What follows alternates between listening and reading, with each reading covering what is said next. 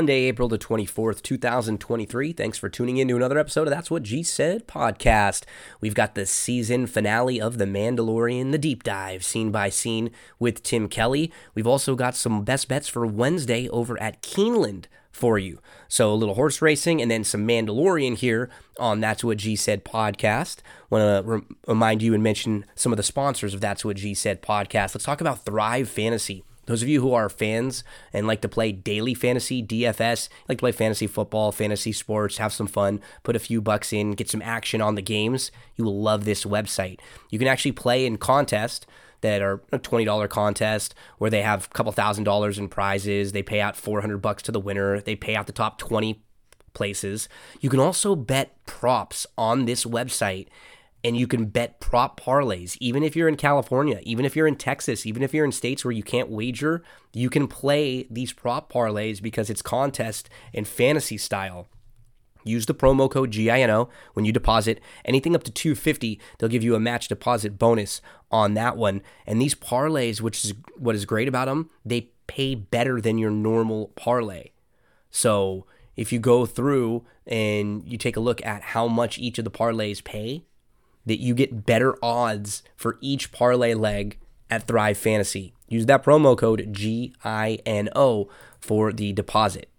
Okay, let's talk a little horse racing, and then we'll get into The Mandalorian. Remember, if you're looking for some more basketball coverage, every single day we have NBA playoff preview shows. If you follow me, it's me, Gino B. It's myself and Eric, and we take a look at the Daily Racing Form DRF Sportsbook betting lines, and we preview every game. We also give you a couple props to play for Thrive Fantasy.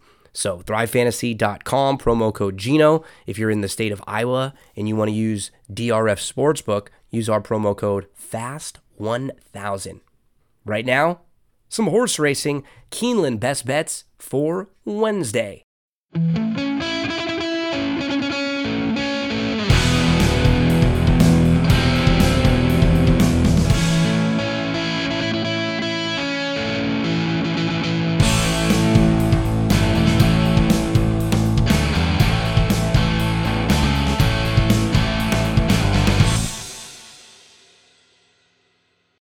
Horse racing fans, many of us have been using the DRF, the Daily Racing Form, for years, studying the races, keeping up to date on news with all the articles. I remember looking for a copy at the local liquor store or picking one up at the local racetrack, wherever I was going. Now it's even easier and cheaper than ever to use DRF with DRF.com and the newly optimized DRF Mobile. You can get all the tracks that you want to bet and handicap. Past performances that are mobile optimized for on-the-go handicapping on your phone. So you go to DRF.com from your mobile device, no additional cost. Tap the calendar icon on the top left. It opens all of the options for past performances and for the tools that are available. One click to bet now and DRF bets. Get real-time odds and scratches on race day. You can tap on any horse and you get those same DRF past performances that you're familiar with a larger font for your mobile display. One click to Formulator for charts, for replays if you get the Formulator version, and even on the classic past performances, you get the home screen with horses, with odds, with buyers. You get a lifetime buyer speed figure graph. You can rotate your phone for the best view, and any horse that you click on, you'll see the running lines. You can easily move from horse to horse. The same data as those traditional classic DRF past performances. You get an interactive format, which is very similar to the DRF Classic version that you're used to on the desktop. Every card includes live data updated instantly with those scratches, and so you get the accessibility from desktop to phone, cross-device functionality. You can take your notes and save them from one device to the next, and then access your account on any of your devices. On-the-go handicapping and wagering, multiple formats to view. You got the overview page with recent speed figures, current day's odds, easy access to expert selections and analysis. You got the buyer speed figure graph with lifetime buyer speed figures and chart notes for every horse. and you got those traditional DRF pass performances that are just newly optimized for your mobile phones. They are constantly upgrading, improving, and making everything easier for you to get your handicapping done at drf.com. Better, you want to spread your pony knowledge wide. Oh, better, I got a place where winning ain't tough to do. You wanna be cool, stable do. Your horse racing fantasy come true. But no, stable do. Download the Stable Duel app and play today. Just a few days remain at Keeneland this year, and the Keeneland meet closes up this week. Let's talk about Wednesday racing for April the 26th. I'm looking at the daily racing form past performances. If you ever need help handicapping the races, getting a little bit more research, it's got to be drf.com. And for me, it's the formulator past performances. Those are the ones that we're going to be looking at right here. I like them because it makes it really easy to click to a chart, to click to a race replay, one click to pedigree information, to trainer statistics, all of the really, really important stuff for me, the tools that I really need, the resources I need. DRF has them. drf.com, formulator, past performances. Let's take a look at a couple plays. I'm always trying to look for some prices for you. Let's look at races 2, 4, 6, and 8 today. Who do we appreciate? Race number 2, it's a 5.5 furlong turf sprint. It's a maiden special weight, and we have 3-year-olds and up. I'm looking in here at the number 9 as an interesting horse. This one is named McGolden. So you look at McGolden, and all of his races have been going long. So this will be the first time he's ever sprinting. But what I like about him, he's shown some positional speed routing. So in almost in all 4 of his starts, he's not been way out of it. He's been close up. Actually, 3 of them, he's pretty much right on the lead or just off it. On March 26th of last year in 2022, actually showed us that he can pass horses a little bit. Now, he moved to the Al Stall Jr. barn, and when he ran on March the 1st, it was off a long layoff. He had not raced since May of last year. So think about that. The entire second half of his 3-year-old year and the first part of his 4-year-old year. Growth, development. This horse could have matured quite a bit, and he just may have gotten tired in his last start. It's just a race that he needed off the bench. I think he could take a step forward there, so he should be fitter, cutting back, and second start off the bench. We know he can pass horses. It's just, will the sprint distance actually be what he wants? But think about who's going to be aboard him now. Joel Rosario, who's so good at getting horses to relax and then come from way out of it and to finish strong. He feels like he fits this horse to a T. McGolden is 15-1 on the morning line. I think he should be more like an 8-1 shotter here. You just sort of go up and down the field. I don't know. Nobody terrified me. Charging is the horse to beat. Absolutely. But he's parked out wide. He's going to be flashing, he has some legitimate sprint speed too. We've seen from him. And I think from way out there, he's going to have to be close. Maybe a nice target for McGolden with obviously some other pace factors in here too, right? We saw Liquid Addiction show legitimate sprint speed. We saw, say it loud. Say that 5 times fast. With some sprint speed. We saw Eternal Bliss forwardly placed. Monet Never forwardly placed in sprint races. So these are horses who have all shown that they're quick.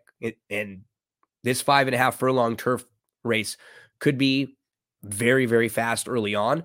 I like the versatility that we may be able to get from a horse like McGolden, who hopefully doesn't have to be way out of it, but can pass some horses. Let's give McGolden a look. Second start off the long layoff. McGolden, 15-1 on the morning line.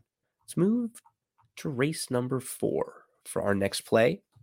It's a first level allowance, mile on the turf for 4-year-olds and up, which have not won a race other than maiden, claiming, or starter. Never won 2. I'll look at the 3 in here, or excuse me, I'm going to look at the 5 in this particular race. We're going to look at Badge. Now, this horse overall has some really nice form. So we see on the turf, you don't find a whole lot of bad races. But I'm going to focus on the last 3 since moving into the Paulo Lobo barn. July the 24th, off the bench. So first time for this barn and off the bench, runs a really good second. In fact, the career best effort up to that point. And the race came back strong because the winner that day, American Mayhem, came right back to win their next start, and then they finished third in a stakes race at Kentucky. So it was a runner-up that day in the first start for the new barn. Showed that, there's a little ability here, and showed that they can fire fresh for these connections. Came back on September 10th, won that race, breaking the maiden. Then on October the 12th, had a good start, was a close-up second, was about 2 lengths off, tracked back to about 5 off, and then moved back up to contend, was challenged immediately, battled throughout the length of the stretch, and finished second that day. Really tried hard. So, we can check a lot of boxes for this guy. He's run well at Keeneland, check. Run well for this barn in those 3 races. They've all been good, check. He's run well fresh, check. And now we can just look at this particular barn. They are really good with extended layoffs. We can go to the stats right here, and you just click days between starts, and we go to a plus 180. So we can see how this barn has done over the last 5 years with a long layoff like this. They're 13 for 58. That's a 22% clip and a $2.98 ROI, which means if you just blindly bet $2, you'd be getting $2.98 back. It's incredible. Really good numbers for a barn who can get horses ready off a long layoff. They've already proven they can do it with this particular horse who ran second off the bench the first time for this barn. Should be forwardly placed, but doesn't need the lead, can sit just off. That's what I'm hoping. I'm hoping he can sit just off a little bit in here. 8-1 on the morning line. Anything over 5 will be worthy of a win wager there. Let's move to race number 6 for our next play. Keeneland Wednesday. Taking a look at the DRF past performances. I'm going to go to the number 4 in here, well, mainly because there's going to be a heavy favorite to the outside, Bound for Nowhere, who's 2-5 on the morning line. My main concern with the horse that I sort of like, who I think fits well, if you're not playing the heavy favorite, you can make a strong case for, the 4 horse in here, Our Shot. There's just not that much early speed for this type of a race. Like, who going through this field, who are we for sure is going to be on the lead? I guess maybe Divine Leader from the rail will force them a little bit more. Johnny Unleashed hasn't been showing as much speed recently. He's got some in his repertoire. Friar Lawrence, I guess maybe a few of these can be shoved, and maybe these horses from the inside will have to be, and that can help quicken it up a little bit. Overall, I like this horse's form quite a bit. And what's nice about Our Shot, he has some upside. He looks like he's better on the turf than on the dirt. And when he was on the turf and finished 4th, the winner of that race was a horse named Yes I Am Free. This is a multiple graded stakes winning turf sprinter.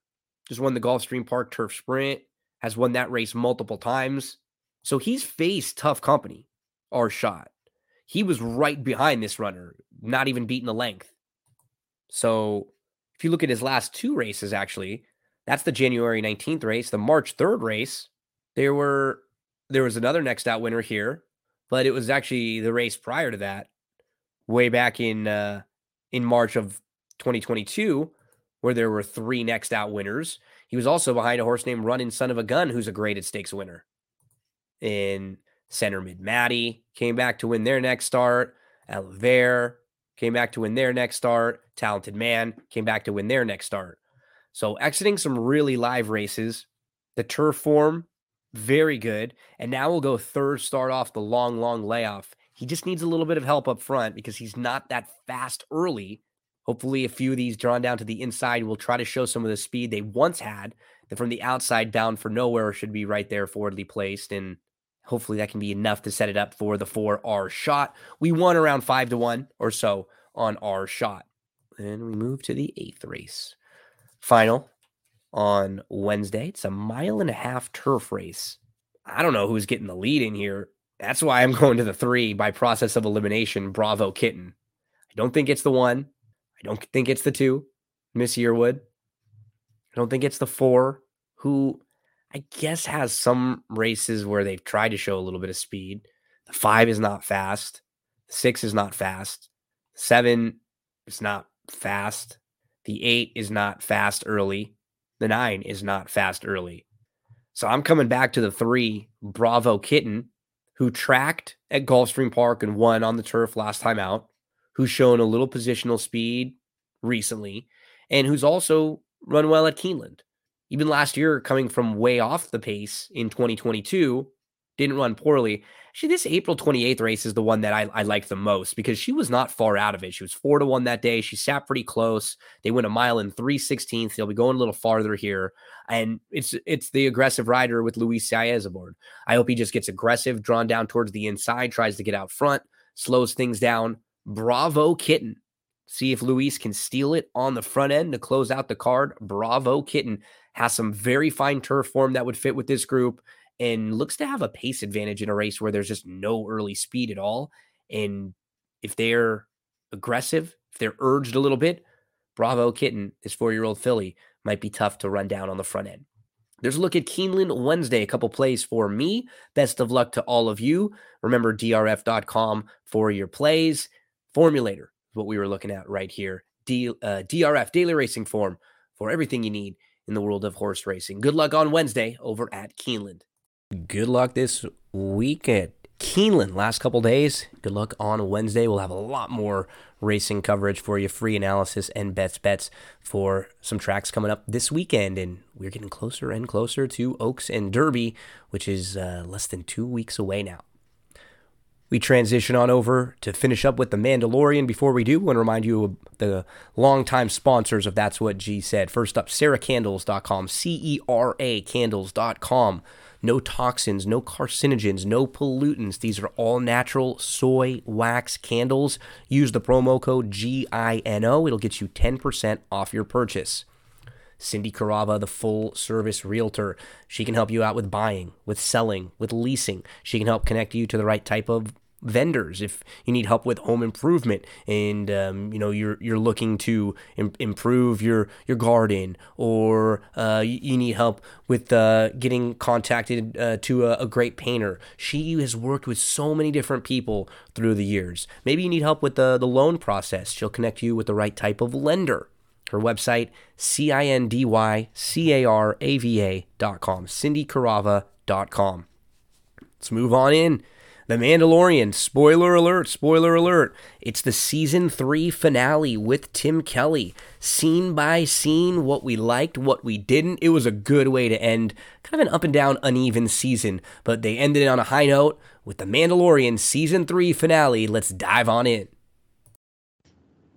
We finish up with The Mandalorian Season 3, Episode 8, Chapter 24, The Return. Tim Kelly joins us to discuss everything about Episode 8, Season 3 of The Mandalorian and how it connects with the greater Star Wars universe. So, spoiler alert, we're going to get into everything that happened right now. Tim, the season, I think the best way I could describe it was uneven. Yeah. And it seemed like with the Book of Boba Fett and with this show, they are trying to create this greater universe, and it hasn't been perfect in doing so. No. Right?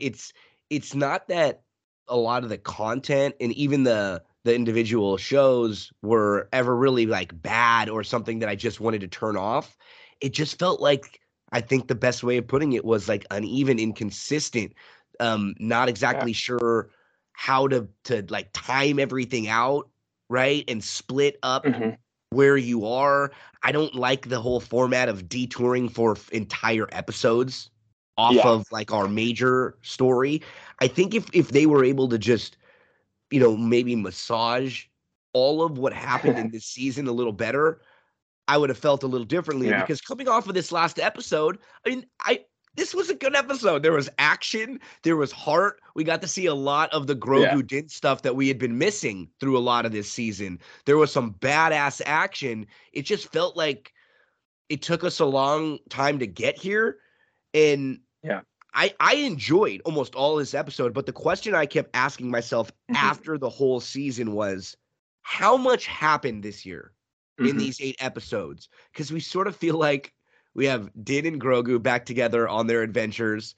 Moff Gideon, we had to take him out again this year, but we don't even know for sure if he's gone because of everything with the cloning. It almost feels like we're kind of back where we were a year ago. Yeah. I don't know if that bothers me so much because I am excited for the adventures of Din and Grogu, but I like this episode as an individual a lot. I have some frustrations overall with the season about the way everything was set up and plotted out. Yeah, you said it. It felt weirdly short and long at the same time. I think that has something to do with the uneven elements of it. And this is the era of fan edits too. This had me thinking, this is probably going to be a great fan edit. I guarantee there's going to be several fan edits out there that really improve upon this season. They've done it with Obi-Wan. I know there's at least two really good kind of mainstream fan edits of that series already. I just downloaded one. I'm going to share it with you if you haven't seen it already. It does remind me of Obi-Wan in that, like, there are really high highs in this season. And again, like, when I think back of movies and TV shows, you don't think of every episode and the quality that's constant. In a year or in 6 months, when you think back, you think about the big moments, right? This show will have those big moments. As soon as Grogu jumped in that IG-12 and then he's able to, yes, no. The moments between Bo and Din that were good. There were some great moments with the Armorer. Paz Vizsla had so there were big moments. It just, a lot of the fill-ins, a lot of things felt very Elaine, yada, yada, yada. Right. You know? Like it felt a lot like things were undone more so than done throughout the season. It felt like they built things and then just kind of like they were building a house of cards and then just kind of knocked it down. That's how the season felt overall to me. Like we were building up on all these things and then there was almost like a Deus Ex Machina kind of a resolution to everything that they built up. It wasn't so much felt by us as the audience. I feel like we went on a little bit of a journey, but we were almost like robbed of the resolution in a weird way. And I think that has to do with the uneven aspect of it. They didn't build things up in enough ways, and then they didn't pay them off in the right ways either. So it just kind of felt off, and it felt a little bit lackluster overall. It kind of sounds like a lot of negativity right off the bat for us for a show that overall I really do enjoy. Like, I do think it's a good show and I like watching it all the time. I'm very much entertained by it, but the level of this show this year compared to the other two seasons, it just wasn't quite at that same level. And I think what hurt, we were recently coming off of Andor, a Star Wars show that was incredible, maybe one of the best pieces of Star Wars content that exists out there and was so well written. Now, all that being said, in a completely self-contained 45 minutes, I had a blast with this episode. I had an absolute blast with this episode. This episode as an individual versus like judging something on a whole season, well, that's different, right? That's different. There were some definite peaks and valleys throughout the season, but damn, this episode had so much action. Oh my gosh. Throughout. Yeah. And like really cool, different looking action. I can't recall aerial battles like this. This looked like something out of the really good MCU aerial battles that we might see, where you have all these Mandalorians using their jetpacks, flying around in air, Bo-Katan with the Darksaber leading the troops, the Armorer just ringing the tongs and just crushing people. Like those, like Thor with Mjolnir. Exactly. Like you get such cool vibes as this is happening, and you see Bo leading everybody with the Darksaber. That was awesome. And some of the sequence, the angles they shot stuff with, and like the cinematography of this episode was like honestly like brilliant. Like, it was like wow. Yeah, the action was top notch, absolutely, and that was actually the most thrilling part of this episode and the last episode was they I should say they felt like one episode split into two. It did. These last two, but they ended on a really high point. I mean, I said that it kind of felt like a lack of resolution. That really came down to the writing. The writing of the last episode and the build up to it, I felt that was lackluster. Where we but the are action, moving forward, moment. we're in a cool spot right now. Yes. But it just like the build up to everything. Some of the big moments might not have been as big as they wanted. Some things fell flat. But not the jetpack action. The jetpack action delivered. I'll say that. There was plenty of good action sequences in this. Getting to see Grogu and Din battling together like a tag team of wrestlers was just incredible for me. Like, you've got Din, using his weapons, and then Grogu using the Force as like to stop anyone from the Praetorian guards. It was just amazing watching the two of them together. Just watching the pitter patter of Grogu's little feet was as he for me. jumps around and he's getting chased. Yes, I love the way he walks on his the little scurrying around that he does in the bar at the end. I mean, you can't top that. That's a series high. Like seeing Grogu learning how to control IG-12 and like getting comfortable with him. That was great. It's just fantastic stuff, and we have a lot. Like, this is just nonstop action throughout this scene.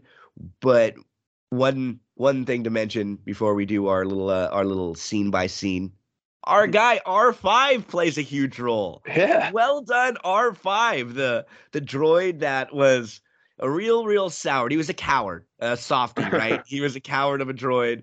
He didn't want to get involved, but he basically is R2 in this episode. Yeah, he really is.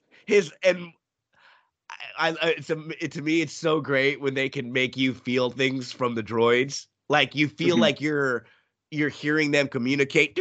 Like, he's doing his little bleeps and he's doing his you feel emotion from him. You see like body language from a droid. He like peeks his head out, and he turns around and goes back the other way. And then the mouse droids are there bothering him, and he knocks them off, and he's got to fly. I don't know how they do the little things, but just to make you feel like this droid is scared. And then afterwards you hear it in Din's voice. Thanks, R5, man. You saved. Like, it's just like, man, I loved R5 here. Great work for him. It was a good showing. Absolutely. I love the droids. Throughout this season, I thought the droids were pretty interesting. There was that one episode where we got a little weird with them. I don't know if it honestly made sense. Yeah, I was going to say.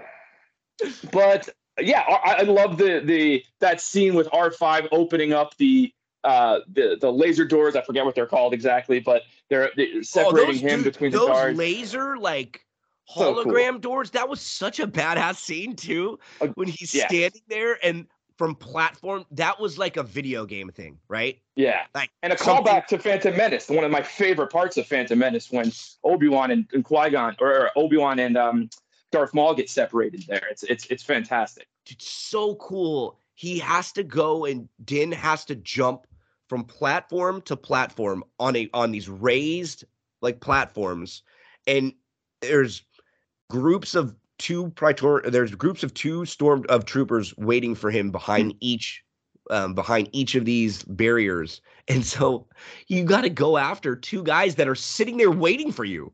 Yeah. Like, that's the word. It doesn't have any element of surprise whatsoever. It's just two dudes sitting there waiting for him, and each time he has to go at them in a different way.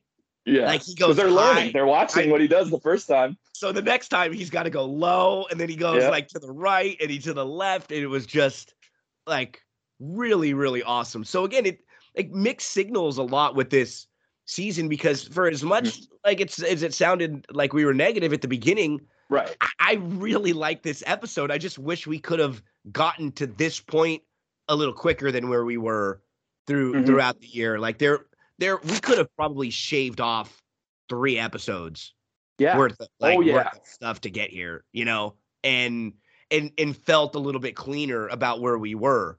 So the visuals in this were really, really good. One more thing to ask you before we start to go through. The destruction of the Darksaber.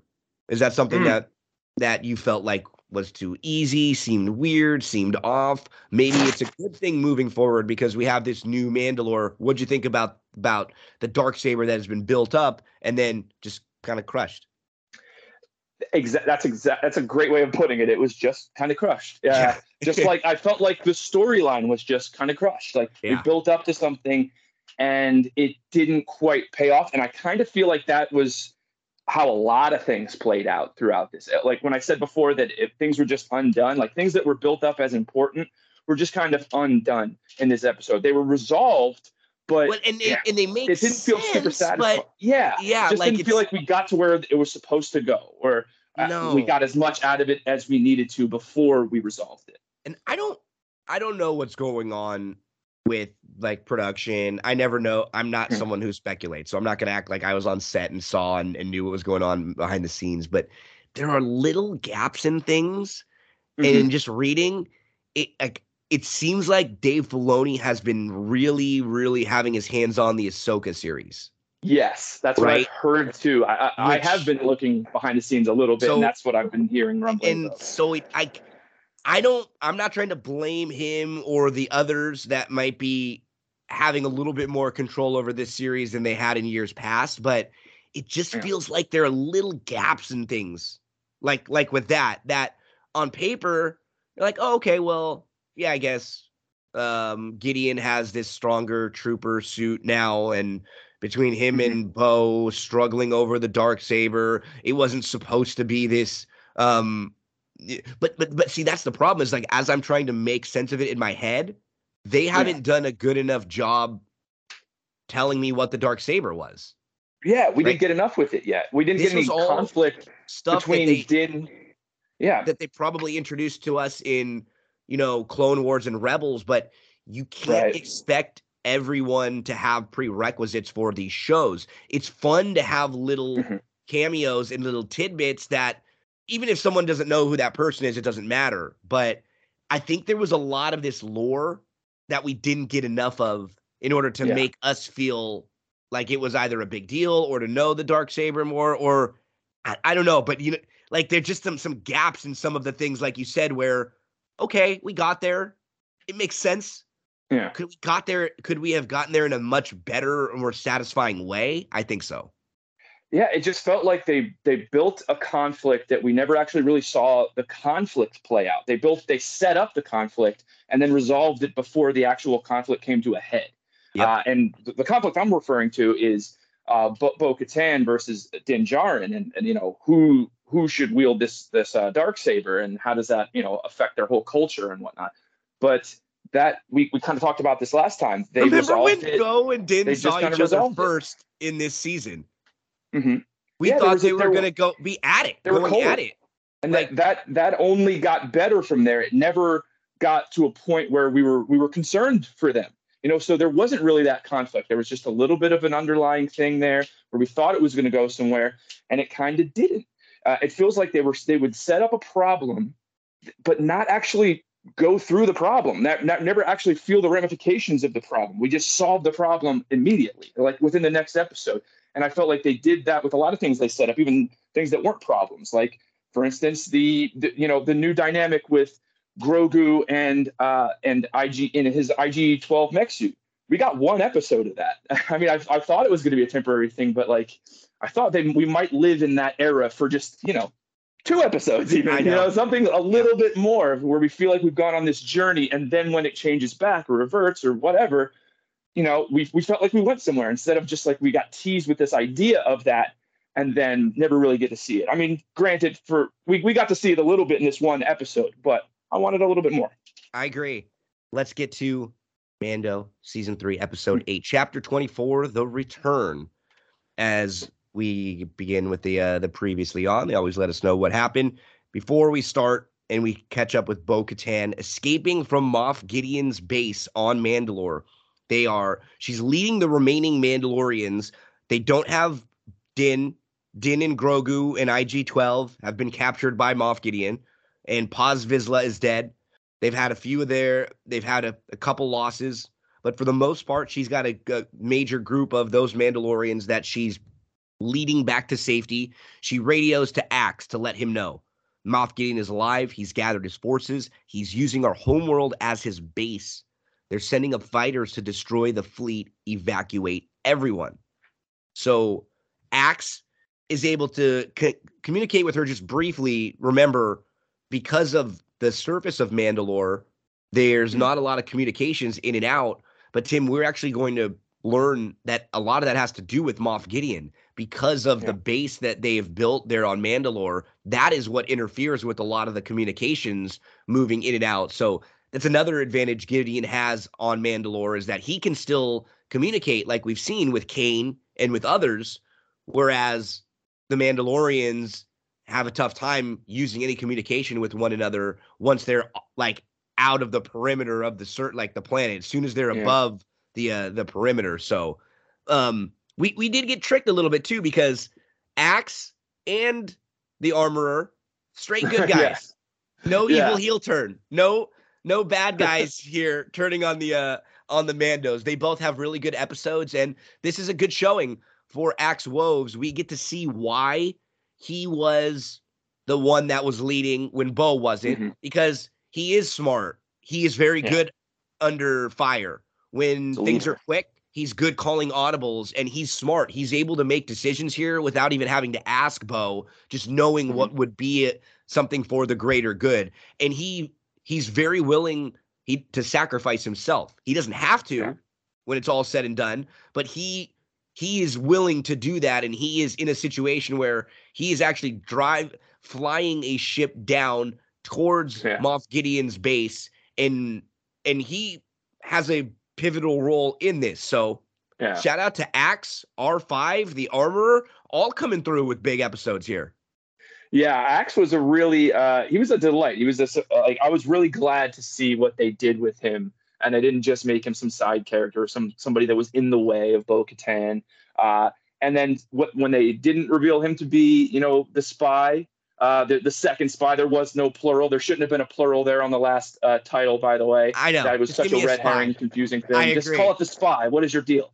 But anyway, like, badass. You talk about how he's piloting the ship down. I mean, we're talking perpendicular. He smashed that Imperial starship like directly into Moff Gideon's base, and it was badass at the end of it. And the way he flew out with his jetpack at the end, I mean, that was some harrowing, exciting stuff. The way that it was all cut together, and you talked about it before. Some of the shots that they did to the aerial express stuff was insane. The jetpack coverage, all that stuff. It was definitely inspired by Iron Man and GoPro videos, wingsuit stuff. Like, I loved what they did with that, and it was edited incredibly well with amazing music. And just going back to Axe, like they fleshed him out a little bit, and they made him a worthwhile character where I was like, okay, I feel like I kind of know this guy now at the end of the season.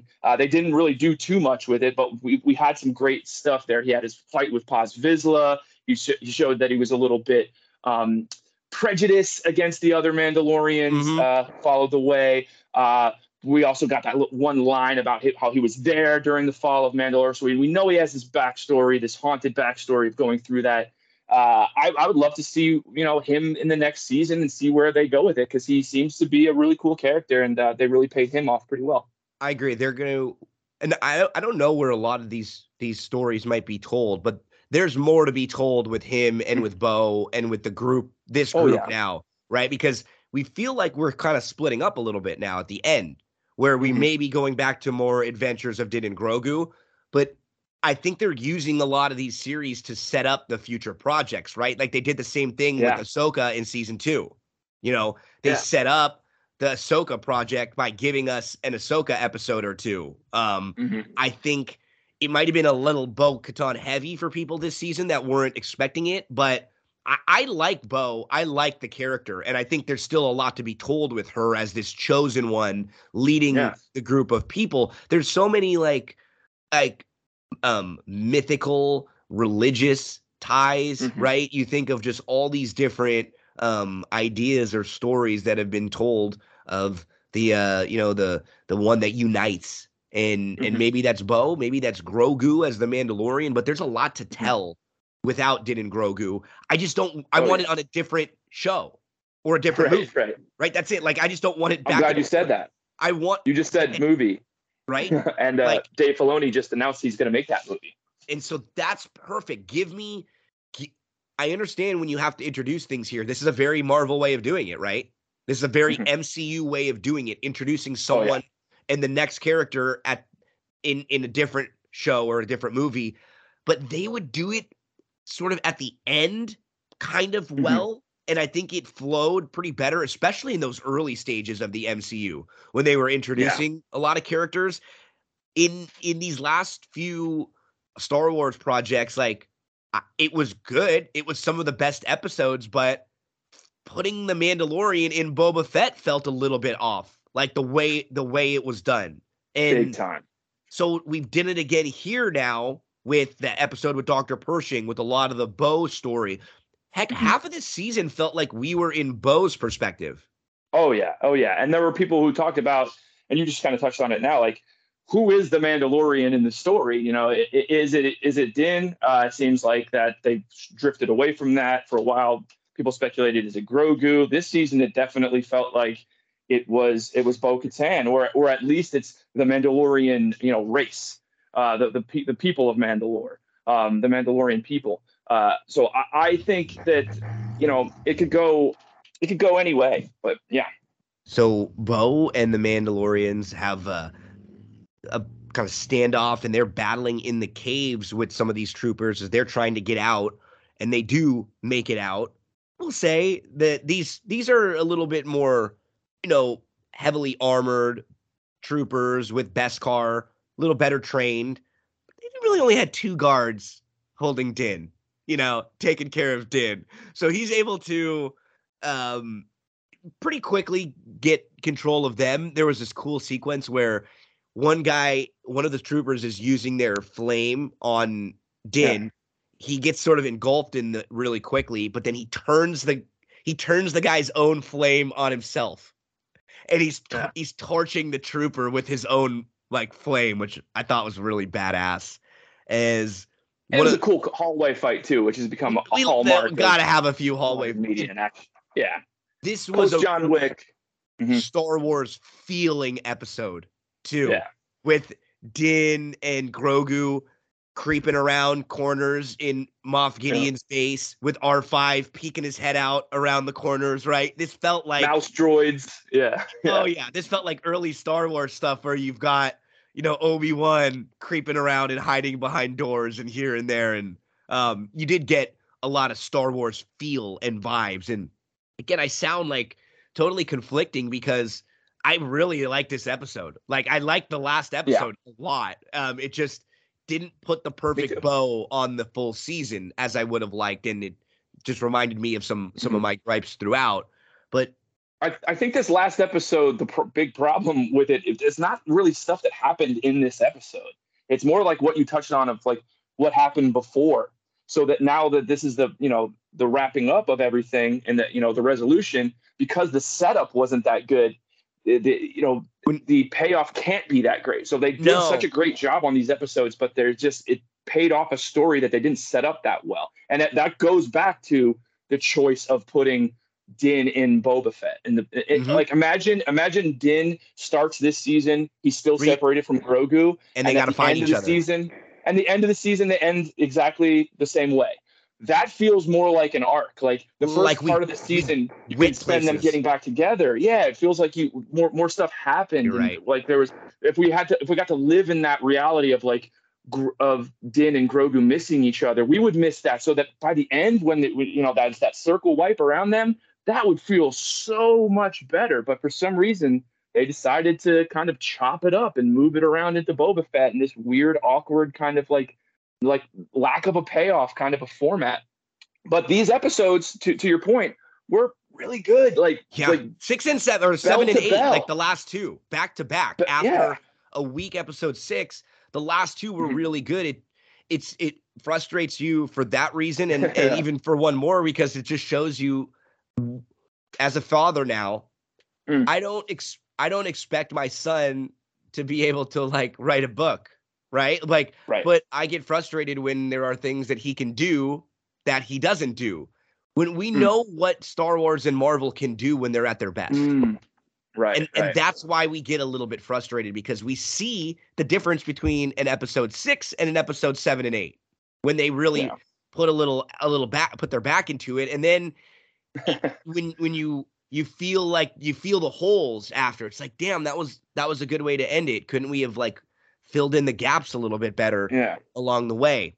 So Grogu, for one of the 2 or 3 times in this episode, saves Din as a couple of the troopers are gaining advantage on Din, but here comes IG-12. No. Just jumping in. And what's great is after Grogu saves him this first time, he tries to use the Bacta, like the healing spray on Din, but he's spraying his armor, you know, like he would need to spray him if the helmet came off, and it was just so funny. It's like what a kid would do, right? Like it's like, oh, I got this new toy, I don't know how to control it. It really made me laugh. And then we get one of the first of a few just incredibly moving interactions between Din and Grogu, and it just goes to show you how fantastic Pedro Pascal is as an actor, because we can't see this guy. We can't see his face at all. And I feel like I want to cry when he wells up in his voice and he says, I'm okay. I'm okay. Help me up. And he says, will you cut me loose? And Grogu in IG-12 says, yes. And Din says, thank you for your help. Grogu, I'm going to need you to be brave for me, okay? We can't keep running.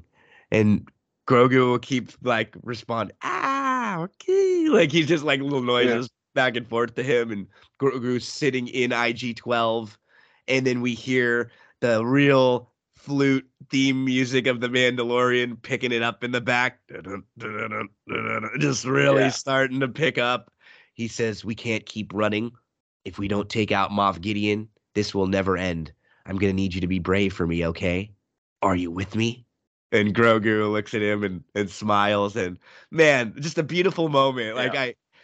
This relationship between these two is so much magic. You can't recreate this type of thing. And if you could, every single show on TV ever would try to. Right? Yeah. You can create relationships and things that feel forced, though. This doesn't with these two. They everything about these two and in the last episode is, I felt like, what I was missing a lot of this year. And it was interactions just like this, where you get to see them now become a father and son by the end of this episode. Yeah, and I love this moment too, where it feels for the audience like, okay, this is the turning point. This is the this ends here moment, and we know the stage is set for this, big showdown. And ostensibly, we do get some resolution there, although we're dealing with clones and we're dealing with, the possibility that, the dead might not stay dead here. But it feels at this moment like they're setting up a very final battle and a face-off between, our main guys. So we check back in, and that's what we'll be doing now for the final half of this episode. We have a couple different things happening. We have Din and Grogu trying to find Moff Gideon. So they're making their way through the Moff Gideon's base, trying to get to him. We have Bo and the Armorer. Now they're going to be battling with the troopers. They're going to be leading the Mandalorians to try to take back Mandalore. We'll cut back in with Axe Woves, who's going to make his way up to the fleet, and he's going to have to be the one to pilot this huge ship to try to blow up Moff Gideon's base. So we check back in a lot, and the pace of this episode is fast, right? It's we are flying. A lot of cross-cutting. Back and back and back. And it makes it's an anxious feeling in a good way, right? You feel the importance of everything that you're cutting back and back and back to. And I'll at least mention, I never thought this, and I didn't hear too much about this until after, but there was a pretty big rumor going around that this might be it for Pedro Pascal in the show, which I couldn't believe. So there were some people that thought he could maybe die in this episode of the last episode of the season. So I think for some that maybe thought that, you were probably even more anxious with a lot of these moments, thinking it could be it for him. Yeah, it definitely added a sense of a weight, a little bit of gravitas to the moment, just because you feel like maybe our main character could go out here, and that you never get that feeling on a TV show, but you want that. Honestly, you want those stakes always. Ned And the Stark, show's right? yeah, oh yeah, exactly. The show set the table for it with kind of what we touched on before, how there's multiple Mandalorians. We know that the show can still go on without him. And so that, creates that question mark there in our minds as viewers of, could this be the last time we see this character? And we're invested. We don't want him to die. We want a happy ending for him. So there were stakes that were honestly felt throughout this episode, which is great because that's something that's often missing from a TV show where there's going to be another season. So Din is able to radio to Bo. They communicate with each other, and he lets her know he's going to find Moff Gideon. Bo's getting the troops to safety, and the Mandalorians are able to make it out of the caves. But they're quickly followed by these TIE fighters. Man, what a cool little scene with the TIE fighters hanging upside down like bats. Yeah. And then seeing them deployed and how cool it is because like why they hang like the bats. Because then they just drop down and they go. It's like why you back into a parking spot, right? Because then you just can pull right out right away when you want to go. This was awesome. Like it's a small little thing, but visually this looked fantastic watching them drop down and then just go, and then seeing these TIE fighters in the air with battling against the Mandalorians as they're flying with their jetpacks, and even seeing what Axe Woves does here. He throws off all of their scent. He has all of the Mandalorians evacuate from the main huge kind of carrier ship, and the fleet all breaks up into smaller ships. So that way, when the TIE fighters come to attack the big ship, there's only one person in there, and it's Axe. Yeah. There's nobody else. And he's willing to go down with the ship. Yeah, which is a great character moment for him. We know he doesn't end up sacrificing himself, but we know he's willing to sacrifice himself. Those are the best sacrifices. Yeah, absolutely. And that sequence is incredible for so many reasons. You touched on the TIE fighters taking off, which that image, I love those images that just get burned in your brain right away. And that's one of them that I'm grateful for. Another one you kind of touched on as well, but like all the Mandalorians, going from that main ship to the smaller ships, the image of that was incredible. And it was like, it reminded me of like special forces going out of a plane, like all together, like airborne Rangers, like when they all like on that line and like one by one just go out. The jetpack action. I said it before, I'll say it again. Like they could call this show the Jetpack Show, and I'd still watch it because I mean it's one of the main appeals of the whole Mandalorian aesthetic is they got jetpacks in this thing, man. You like the movie The Rocketeer? Well, how about like 20 Rocketeers on screen all at the same time fighting guys in TIE fighters? And like let's do it, man. I loved it. Like aesthetically, the way they shot it, just the action of it all like paid off so much. And jetpacks are always going to be cool. I'll take that with me forever. When you get to see how like Bo and Axe use the jetpacks as part of their like their fighting, how they can like take 2 steps, run, jump, and then like propel themselves and thrust into like that is just awesome. Like goosebumps type stuff that you get to see. Just compare the fight. For as much as we will have gripes and some complaints about things here and there, compare the fight sequences and some of the choreography that we've seen like in this show or in an Andor or in an Obi-Wan to the early Star Wars, where the stormtroopers just get pushed off or poor Boba Fett is just quickly disposed of. We get some really epic battles now. And I'll say this though, before we go disparaging the original trilogy, I watched the original Star Wars, just the opening sequence of it the other day, and I was just blown away by how good it is. It hits. It hits, dude. The editing, the tension of like when Darth Vader's about to board, and it feels visceral. It feels like you're right there, like over the shoulder with these these soldiers on board. Like there's something just really weighty and it timeless about it. And in my head, I'd almost built it up as more hokey than it really was. Like I agree with you. It's a great classic film. It really holds up well. It is Yeah. well done. It's not as goofy or like campy as we may think, right? Like graphics is mainly what I was talking about there, right? Like the fight choreography was not as complicated. How much we've impressive. grown, but as far as like as a movie as a whole, dude, I don't have very much bad to say about that early trilogy. Like all of the trilogy, Jedi, like you can pick some stuff, but people talk about The Empire Strikes Back as the best sequel movie ever. Yeah, like the best number 2 movie. So, and here we are with Mandalorians, jetpacks, blasters, dark sabers, the armor with tongs all flying through the air. Really cool stuff.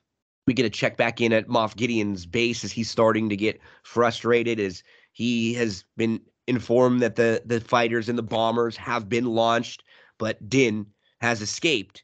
He said he's going to take care of him myself.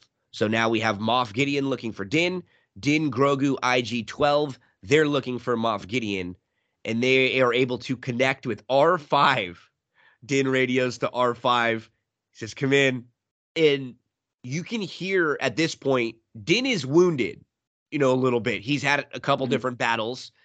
And he does such a great job, Pedro Pascal, of like you can hear it in his voice a little bit when he's talking.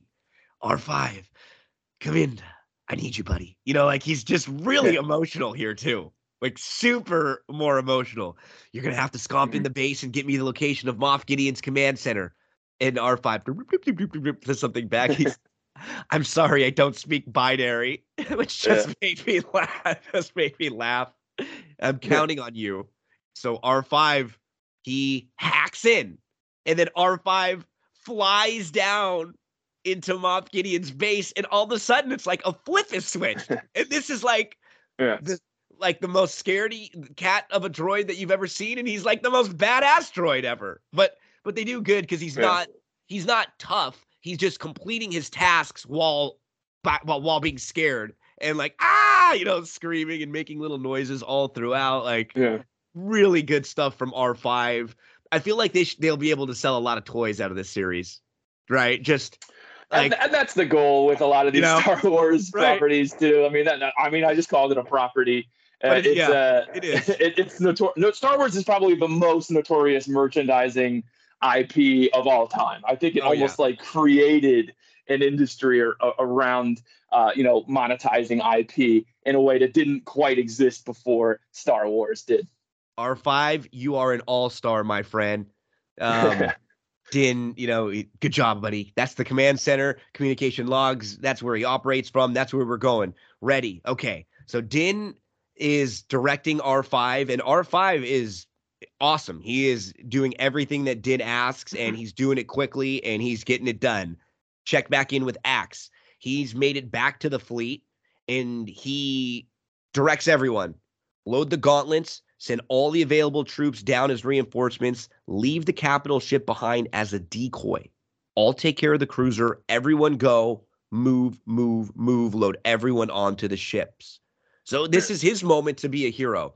He stays in the big old Imperial ship to lure off the fighters, willing to sacrifice himself, buying time for the other Mandalorians, the rest of the fleet, to provide backup and to get to Bo, to get to Din, to get down to Moff Gideon. So really good moment, really good episode for Axe, where he gets to show how incredible he is in battle. And that's what we see about these Mandalorians, right?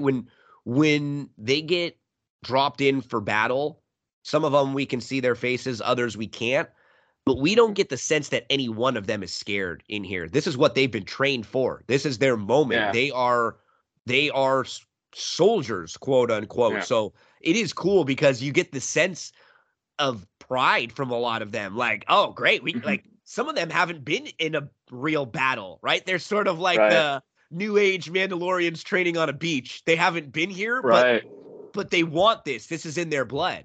This is the way. Yeah, they're a warrior culture, and I feel like they're very much inspired by two cultures. In my mind, I see like the Jews of Israel, and I see the Spartans. I feel like they're kind of like a combination of those two. Dude, that was cultures. really well done. And those are two totally different cultures too, right? Mm-hmm. For totally different reasons. We see inspiration in the Mandalorians, in the way they fight. Like you said, you get this gladiator feel, right? Yeah. Like even Roman Colosseum type, fight for your life. But then on the other side, you get this feel of these people who have been so persecuted, just stricken from their land for no reason. Exactly. Really good tidbits there, TK. I like where you were going. We check back in to Din and Grogu, and R5, man, he deactivates each one of these laser shields one at a time. And each time there's two more troopers waiting on this thin raised platform behind each barrier. And R5 just on cue, doing what Din asks. R5, there's some barrier shields. I'm going to need you to deactivate them one at a time on my command. You got it? And again, they can do such a great job of having Din communicate with droids. Like, think about this. We're watching a guy that we can't even see his face. We don't see anything he can, like, nothing about him. And he's communicating with Grogu and R5. And but we totally understand what they're saying based on beeps and back and forth, and like, we get it. It's incredible to be able to set something up so well for all the gripes that we have to hear the beeps, and we know what R2 or R5 or IG-11 is saying based on their beep. We feel it. I just think that's really, really cool to watch this and to see R5 and Din and Grogu all together. Din is fighting with what's called an electro staff, and we've seen this before, TK. It's not a lightsaber. Has a lot of feel to a lightsaber. It's more of like a bad guy lightsaber that they use. And a lot of electro staffs in the last part of this episode. Yeah, and I think, so where do we see them? I think the Praetorian Guards have them, if I'm not mistaken. And then we also saw them in the prequel with General Grievous and his guards, right? Yep. So that's at the very end. Some of these troopers, Gideon has one as well. So we see in a couple of the battles, Din getting to use one or having it used against him, even at times. That is something that, for even my gripes with this show and some of the others, the visual of Din at this moment with the laser shields coming down and jumping, like, that's one that, man, when I stop one day and when we do one day we do an episode that's like some of the best fight scenes or sequences, or that's on the list, because that's just one of those memorable ones that, like, was so cool visually. The choreography was great. And then all of a sudden, as this is happening, these mouse droids all come upon R5. And so R5 gets sort of stuck for a second as Din is asking him, R5, next shield. R5, next shield. These mouse droids come up. First, there's one of them. R5 zaps them. And then a group of them comes out. And man, I gotta say, just like when I was watching this episode, every time Din said R5 next shield, like, I was freaking in it, man. Like, I really was. Like, I was really in this part. This part I loved it. And you see R5, he takes a few of these mouse droids out and he zaps the mouse droid. And then one of these that he opens the barrier, the shield deactivates, and Din goes sliding in on his knees like he's the freaking scarer at Knott's Halloween Haunt, the guys that come running at you and they're shaking the stuff. It was like so cool. He's on his knees and just slicing these next two guards. Finally, he's able to make it through, and our guy R5 fights off all the mouse droids, and he flies off. But man, he blows a mouse droid off the edge too, and he does it. That's a great little detail. Pushes one off. that last part when he's just the knee, the sliding on the knee one just popped me too, because I used to do when at Halloween I would dress up. I love Halloween, and we would dress up and scare people that would try to come to the house sometime. And I thought, I was like, oh man, I'm gonna be just like the people from Knott's. I was like 7th grade, and I just been to Knott's Scary Farm, so I'd set up like a costume. I had knee pads. I had a can with a shaker, so I could run and slide when people would come down my street and try to scare them. And of course, it was just awful. You know, I was not the production quality was not good there, TK. But it reminded me of this quite a bit, and what a cool freaking scene. And again, Axe. In the last few episodes, Pause, Axe, R5. You guys have earned your stripes. Very well done. Pulling your weight here. As Din opens a big door, gotta say though, when he says, R5, good job, buddy. You feel it. You feel it in your heart. It's like Daddy says thank you there. Like that one hit home. And he doesn't like droids too. That's a character moment. You know, that shows like a little bit of progress for him. Some more. He's not just staying the same old Din, you know, throughout the series. I like that. It wouldn't be like, from what we know of Din, he's an honest, very respectable, like honorable guy. It wouldn't make sense for Din to keep hating on droids after having good interactions with droids, right? Like they have to prove themselves, like anyone, right? You got to prove yourself. You have to earn trust. But now between IG-12, IG-11, and this R5 here, like droids have saved his life a few different times. So you can understand how he's warming up to them a little bit. Exactly. He opens a door and it's filled with tanks of clones, and they're clones of Moff Gideon. And dun, dun, dun. When you kind of look around at what look like all these, you know, back to tanks where you have basically different clones of Moff Gideon being created, being cultivated. In, you know, we've seen different shots like this in Star Wars with a lot of the cloning stuff they have. But the moment when one of them opened his eyes, man, that was like a horror movie pop kind of scare, because I didn't think that was coming. When we've been in a lot of these rooms with a lot of these clones, I can't recall. I mean, most of the time you kind of walk through, you see them all. I wasn't expecting the eyes to open and us to get a little bit of a chase, but that was cool. And this was information that we didn't know. We knew Moff Gideon was involved with cloning, was trying to create these quote unquote super trooper type, warriors, but we didn't know he was cloning himself. Right.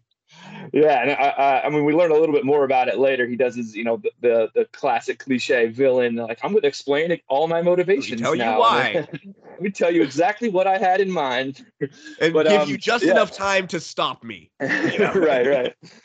But yeah, that was an interesting twist. I thought it kind of, I don't know if it undid some of the progress it was making towards connecting to the sequel trilogy. It kind of felt like it was going towards connecting, and then that kind of the way they ended it petered off and kind of a dead end there. But still perhaps connects in some ways. It's just going to have to branch off a little bit more. But yeah, I thought that was an interesting twist, and I did like Moff Gideon's motivations that were revealed later, and I thought that was consistent with his character, and it made sense why he would want to do that. And I'm kind of hoping he was successful. I mean, we can get to that later, but I'm kind of hoping that, you know, it's not the end of his story, and there's maybe a clone that did take that wasn't in this facility. Or I had heard on a different, I think of either a video or something. Was this even the real Moff Gideon? Right. Yeah. Was this a clone? Is there another Moff Gideon out there somewhere? So whenever there are clones, we feel like, especially when it's an actor like Giancarlo Esposito, who's a big actor, you feel like it may not be the end for him. And kind of the way they set him up as being the big bad again in this season, you feel like maybe this is kind of like a running theme for this show. It's sort of like that fight between Peter Griffin and the chicken. You know, really just keep going and going. It just never ends. You know, as a viewer, as you know, my preference, I'm hoping that this was the real Moff Gideon for a couple of reasons. One, I'm jumping ahead a little bit, but if Moff Gideon dies in this episode, if that's not the real Moff Gideon, there's that whole ramification of like, are there stakes in this series? Are deaths permanent? Does it even really matter if somebody dies? So I want that to be the real Moff Gideon for that reason, but also because I think it would be really cool to explore a clone of Moff Gideon who was the fully realized, idea that Moff Gideon had, where he's incorporating the Force. So now we have a clone of Moff Gideon with the Force. So it's a more powerful version of Moff Gideon. Maybe he has the memories of Moff Gideon up until a certain point. I'm not sure how exactly that would work, but we've seen that kind of play out recently. Spoiler alert for the movie Avatar: Way of the Water, but I really liked how they extended the life of the main villain in the first Avatar by cloning him essentially as an avatar version of himself with his memories in the second version. That creates all this new layer of conflict and interest with his character. Could that character end up being good or have his own journey there? It's interesting to just explore the idea of like the personality of a clone with like implanted memories. Like that's just interesting on its surface, but also it brings back Moff Gideon without bringing back the actual Moff Gideon. So the stakes are still there where that Moff Gideon's dead, but we as the audience still get a heightened version of Moff Gideon, and we get to party with Giancarlo Esposito for another season or two. So Bo and a small group of Mandalorians are led by the local survivors that they met a few weeks ago to this cave. They said there's a surface cave where they've taken refuge and they hide out. And what's kind of amazing about this cave at the bottom of Mandalore, they've been able to create some plant life here. They planted farms and we see greenery. Actually, Bo-Katan is like shocked. She hasn't seen something like this. She said, I've only seen gardens in the domed cities. I never knew the surface could still sustain plant life. And one of the locals, who I think they refer to as the captain, says, the old species indigenous to Mandalore have been dormant since before the centuries of civil war. Once the planet was abandoned, they sprouted in spots. We cultivated farms. Life persists. This is really big on multiple meanings for them, because for them as a Mandalorian people, they now, life will go on for them. Their people are home, and just seeing that this planet can grow and nourish.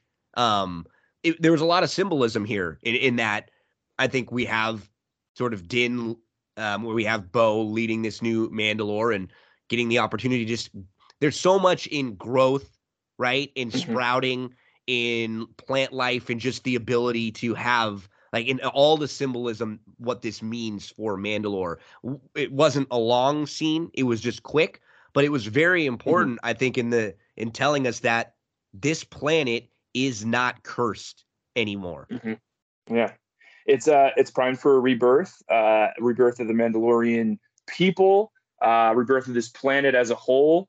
And I love the Ian Malcolm shout out there, the little reference to Jurassic Park. Or I feel like they were actually trying to steer away from that. Life finds a way. But they switched it to persist. They just paraphrased here, but we all know what they meant. Love me some Ian Malcolm, man, though. Yeah. So the Armorer has some backup. The Armorer and the rest of the Mandalorians, they are ready to fight. She radios to Bo, and they've got backup. Lady Kryze, your reinforcements have arrived. Let's take back our planet. Led by Bo-Katan with the Darksaber, the Mandalorians are flying around, Bo and the Armorer side by side, which is, again, symbolic. The two separate sides of Mandalore, right? The two completely different factions that were warring. That was the problem, the biggest problem Mandalorians had themselves. They were always at war with themselves, and now they are united, flying together, led by the Darksaber and the tongs of the Armorer, like the two things that represent their their factions, leading them. Just really, really cool as Bo ignites the Darksaber and they all follow these aerial battles with the Mandalorians and the troopers fighting right at each other, flying right at each other as we cut back to Din and Grogu continuing to search for Gideon. So this is really when everything, the pace, the last 15 minutes or so of this episode, we're flying around with these jump cuts, like you said, back and forth. Din and Grogu, as they search for Gideon, his voice comes up, and they are locked now inside Gideon's control panel. And here we get the Moff giving us that great bad guy speech, as you referenced. My clones were finally going to be perfect, the best parts of me, but improved by adding the one thing I never had, the Force. I was isolating the potential to wield the Force, incorporating it into an unstoppable armory, and then you smothered them before they could draw their first breath. Gideon fires off a missile that just goes right by Grogu, and Grogu's, ah! He yelps. Like, I was like, that was a little too close for comfort there, Gideon. You watch your ass as he suits up in the full Dark Trooper armor, and he's able to just kind of toss Din to the side with ease. Din keeps fighting, doing his best, but out come the 3 Praetorian guards who have a major 3-on-1 advantage. So actually it's 4-on-1 because it's the 3 of them and Gideon. Yeah. And it looks for a moment like times are not good for Din until he's saved once again by Grogu in IG-12. No. and Grogu basically just causes a distraction here, right, for the guards to run after him, leaving Gideon and Din to continue one-on-one. But what that does, Tim, is it puts Grogu in a room alone with these 3 Praetorian guards chasing after him. Yeah. And he does surprisingly well. I mean, we've seen his power before, so I shouldn't say surprising. But I mean, it's just interesting to watch and cute and funny and kind of silly and harrowing all at the same time to watch all him. Which I it's really liked it. Me too. He's just jumping and flipping, right? Yeah. And it doesn't even but we love Grogu so much. It is great. He's in with IG-12 with the 3 Praetorian guards locked in a room outside Din and Moff Gideon battle. And as it looks like Gideon has the main advantage on Din, we cut to the armorer, who is just badass with the tongs. Bo-Katan kicking ass. We quickly cut to Grogu, who's jumping and eluding these guards as they swing at Grogu with electro staffs. Like they're swinging at him. Gideon and Din continue the one-on-one, but the armor and the suit that Gideon has, it keeps giving him an advantage, even though he's not necessarily the greatest fighter we've seen. It's the tools that he wields. Right. But Bo saves the day. She flies in, kind of tackles Gideon, and she tells Din, I've got this. Go save your kid. So now our blocking is going to be a little different now because we have Din going to help Grogu, and we have the one-on-one battle that we were expecting we were going to get between Bo and Moff Gideon. Mm-hmm. Gideon ignites a double electro staff here, and Bo gets out the Darksaber, and they have a standoff and get ready to battle. Quick cut to Grogu. He keeps avoiding those Praetorian guards. He keeps jumping and flipping, but it looks like he's trapped. TK. There are like a couple big poles that fall, and he's not able to push them up because he's so tiny. But Din breaks through and saves Grogu just as it looks like the Praetorian guards were about to get him. And this next scene, no hyperbole for me. I love these two. I love this show, even though it sounded like we've been critical. Yeah. This is one of my favorite scenes of Star Wars, honestly, when the 2 of them are fighting together and Grogu is using the Force to stop the guards, and then Din will use the blade or will use something to take one of them out, and seeing the 2 of them as a team, it just warmed my freaking heart so much. I just loved it. I've got flashes of me and Milo years down the line. Tim, in a battle where we may need some help. So we're going to call in you and Connor to come and help us out. And we've got all these dads and sons standing side by side. I bring my jetpack. Right. Yeah. Give me a jetpack. Give me a blaster.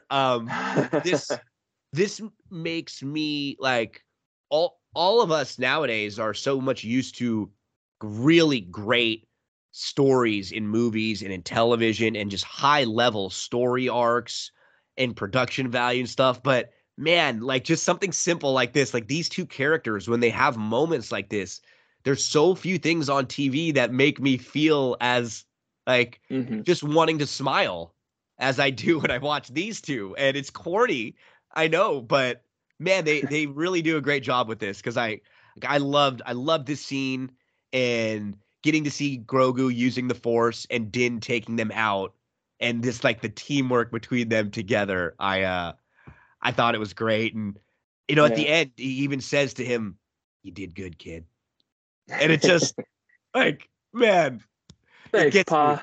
I know. It just gets me there.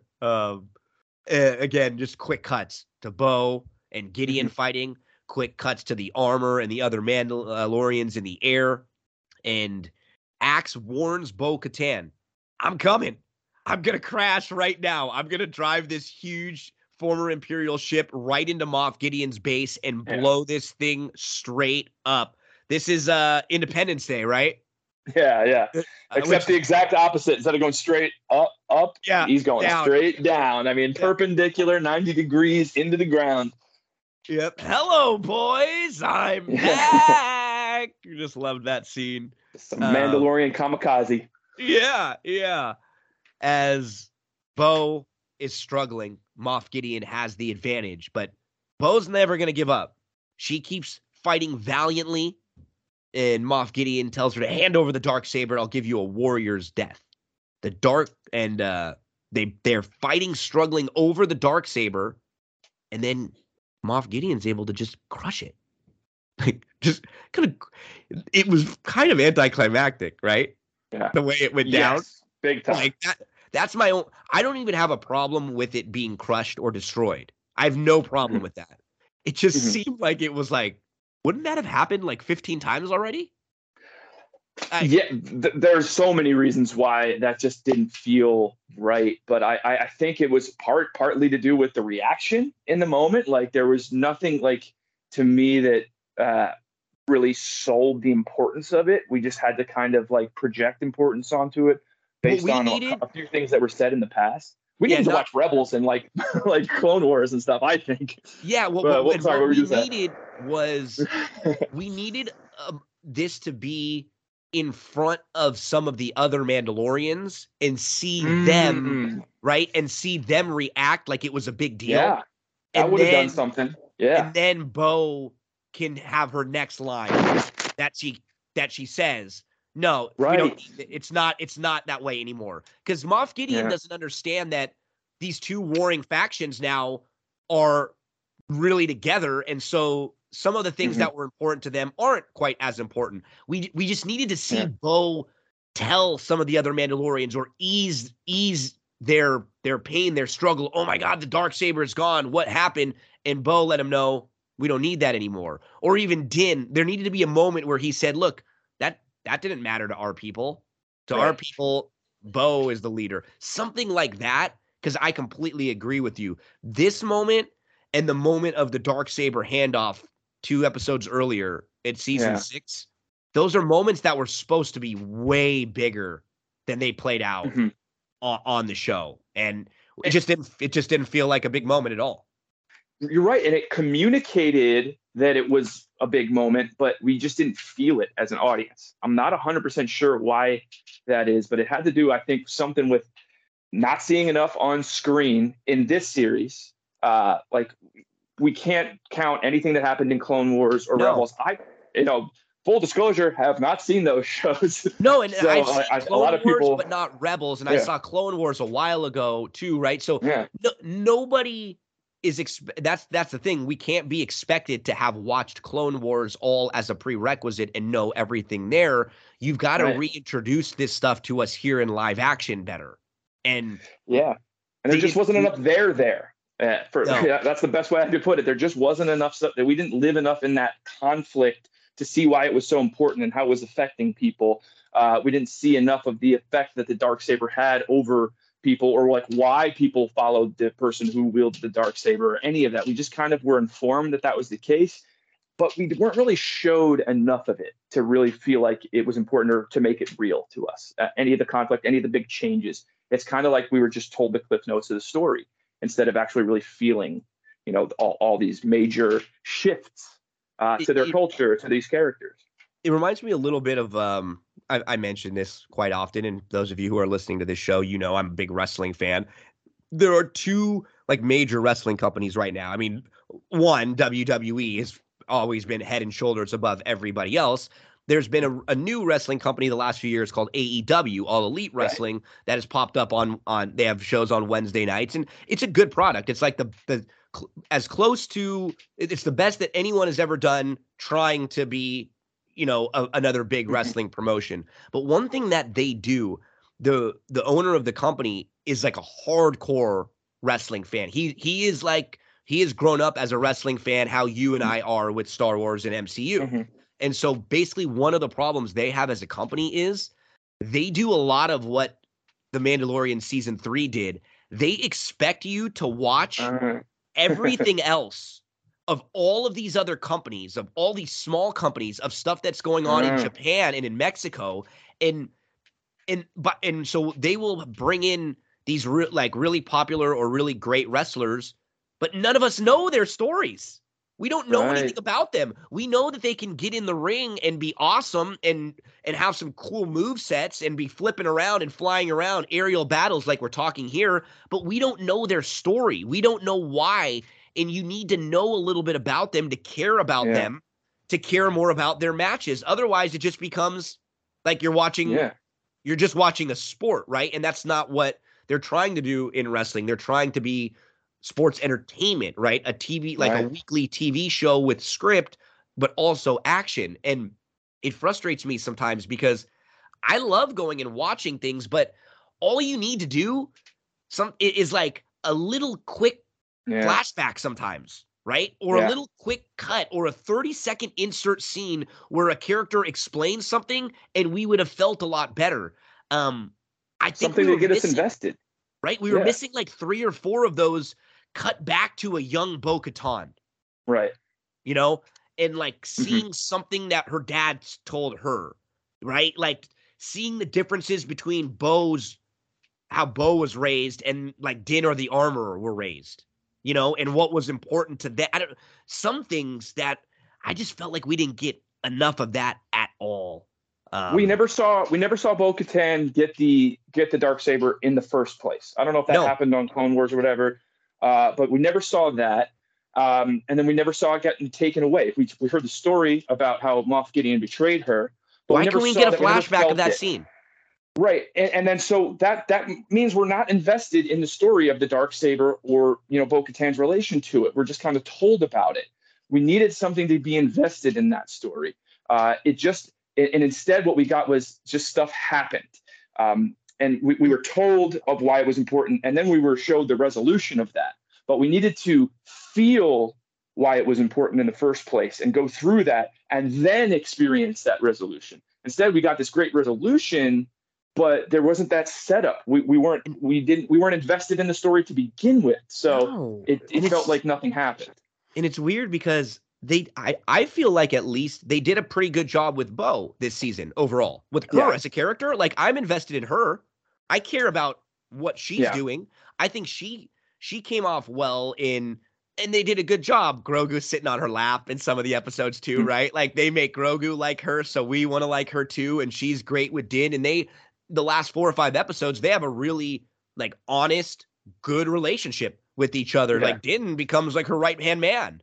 So I still feel like if we saw Bo-Katan's like the fallout of, how her people left her, and we saw a little bit more of that, and we saw a little bit more conflict with her and Din, and we were more worried that they were actually going to go at it, and they were more, in conflict with each other. And then all this resolution would feel so much more impactful, but we just didn't get enough in my mind. And it's because I care about Bo. I just didn't care at all about the Darksaber stuff. Like, it just didn't seem like a big deal to me at all. Like, because they didn't make it seem like a big deal. I wasn't felt like it was something that I had to go, oh my God. Like, I never got that. As Bo and Moff Gideon are at the end of their battle, she looks up and tells Moff Gideon that Mandalorians are stronger together. And here comes Din from behind, shooting at Moff Gideon. The huge Imperial ship with Axe is closing in, coming down on the area where Bo, where Gideon, where Din, and where Grogu are. And as Axe crashes, a huge flame, big wave of fire explodes, and the entire place starts to crumble. Everything is engulfed in flames. And we see, as this hits, Moff Gideon stands there, and the fire just runs right through all of him. Yeah. And we see, like, the entire cave actually engulfed in flames. We get like a big aerial shot from the outside, and that's the cave that our heroes are in. Grogu, Din, and Bo. But as we check back in with them, Grogu is using the Force to create a protective halo, like a shield that protects himself, Bo, and Din. He's redirecting the flames. We've seen this before. The visual of this was great. And seeing how Bo was just mesmerized by the power of Grogu and what he could do. You could see it on her face. She couldn't believe it.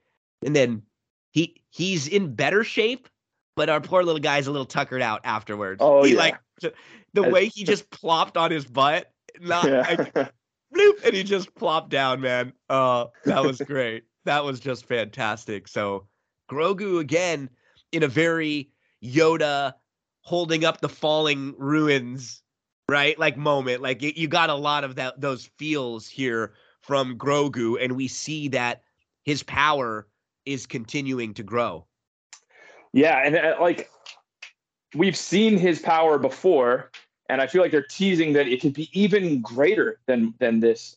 What we've seen here, and obviously this is the best example of Grogu's power, right? We've seen toss guards like out of buildings and things like that, and but the Mythosaur, we also find the Mythosaur again later at the end of this episode, and he connects. And I just can't help but think that maybe Grogu's destiny is to ride that motherfucker. Oh, dude, he's got it. He's gonna be. Excuse my language.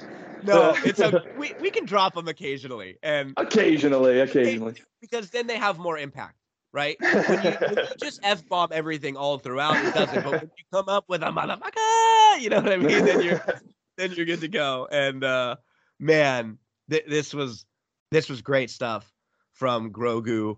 As we are back now in the ruins of Mandalore, and the Mandalorians are rebuilding. We see a baptism. It's Ragnar. So how we open the season, we're closing it. We're putting a book on it. Ragnar, the son of Paz Vizsla. He is being baptized. I swear on the name and the names of my ancestors that I shall walk the way of the Mandalore. And we see this baptism. This is the way. Ragnar has taken the creed. He's taken the oath.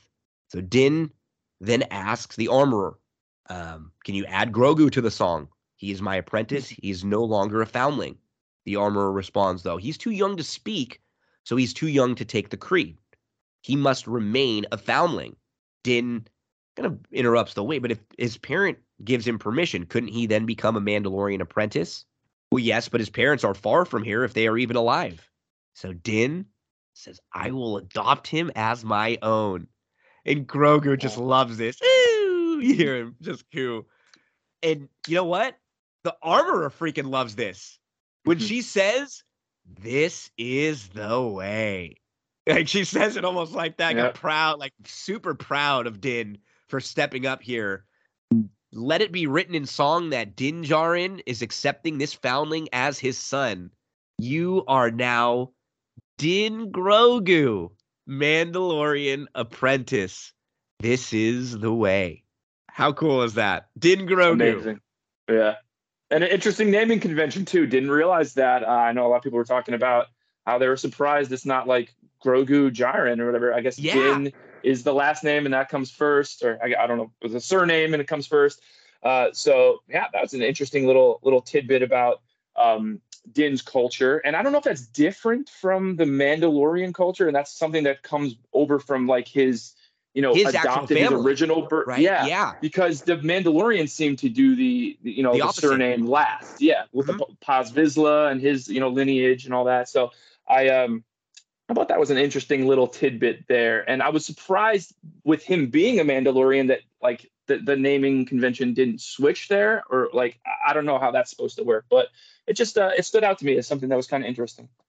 Din Grogu looks down into the waters of Mandalore, the mines here, the magical waters, and he's able to sense the mythosaur and connect with this mythosaur using the Force. We see the mythosaur open its eye, almost to kind of tell us, I've got you guys. I'm watching over you. I'm protecting you, because this is the mythical beast that protects Mandalore, that saves Mandalore. Mandalore and the mythosaur are one. The people of Mandalore. This is the symbol of the people. And I thought the lighting of the Great Forge, like, this to me felt way more impactful than anything to do with the Darksaber.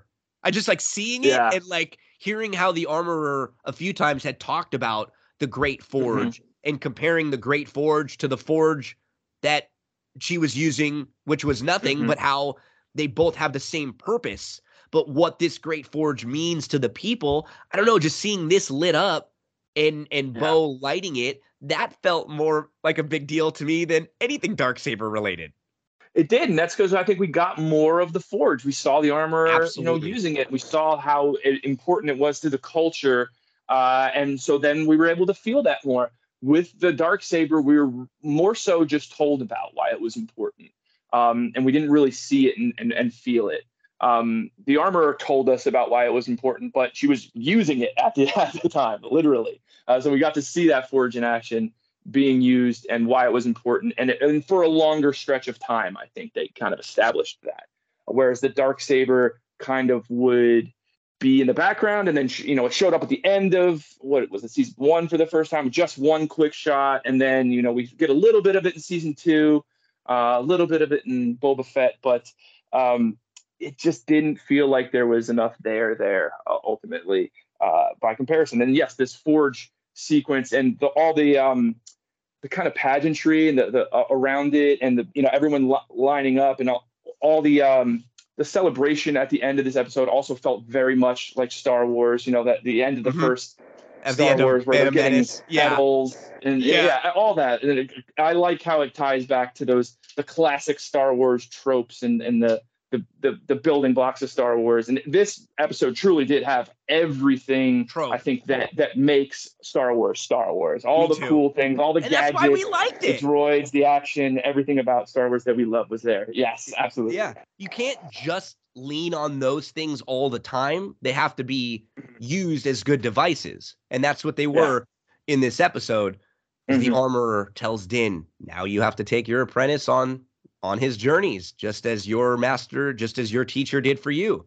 So we're back where we were, right? Yeah. We're back with Din and Grogu, the adventures of Din and Grogu, and we have different stories to tell for the armorer and Bo-Katan and the rest of the Mandalorians, Axe and Koska that are all there on Mandalore together. Din and Grogu, they're going to go travel the galaxy as they show up at the New Republic officer bar where Captain Carson Teva was, and where the pilots always hang out. Din has some business to talk about with Carson Teva. And first, they talk about Moff Gideon, how they got the better of him. And Din says, this youngling is my apprentice, and I'm a bounty hunter by trade. But now that he's with me, I'm going to be selective in my assignments. You don't have resources to protect the Outer Rim. Let down let alone hunt the Imperial remnants. I need work. I want to help you out. So he offers his services to the New Republic, but only on a case-by-case basis as an independent contractor. Teva says, I don't know, this is against regulation. It'll never get approved. But Din reminds him, you're not going to tell him. Of course, you've already thought about this. You've already accepted it. It's a great deal for you. I'm basically helping you for nothing. Like, you don't have to do anything except the only thing I ask for, and he points to a droid head on the top of the bar. It's a scrap assassin droid head? Yep. I need it for parts. That was the same head of IG-11, who Grogu was a passenger in IG-12. IG-11 saved Grogu and Din back in season 1. Yeah. And we close out this episode and this season back on Navarro with Greef Karga, Din, the Mandalorian, and Greef are interacting. And Greef gives him a little deed to a small cabin outside of town. He says, you can lay low with your new family if you choose to do so between adventures. And he thanks him for everything he's done for Navarro. And it's a corny moment that you're expecting to happen. But when Greef just like squats down and says, and that goes for you too, Din Grogu.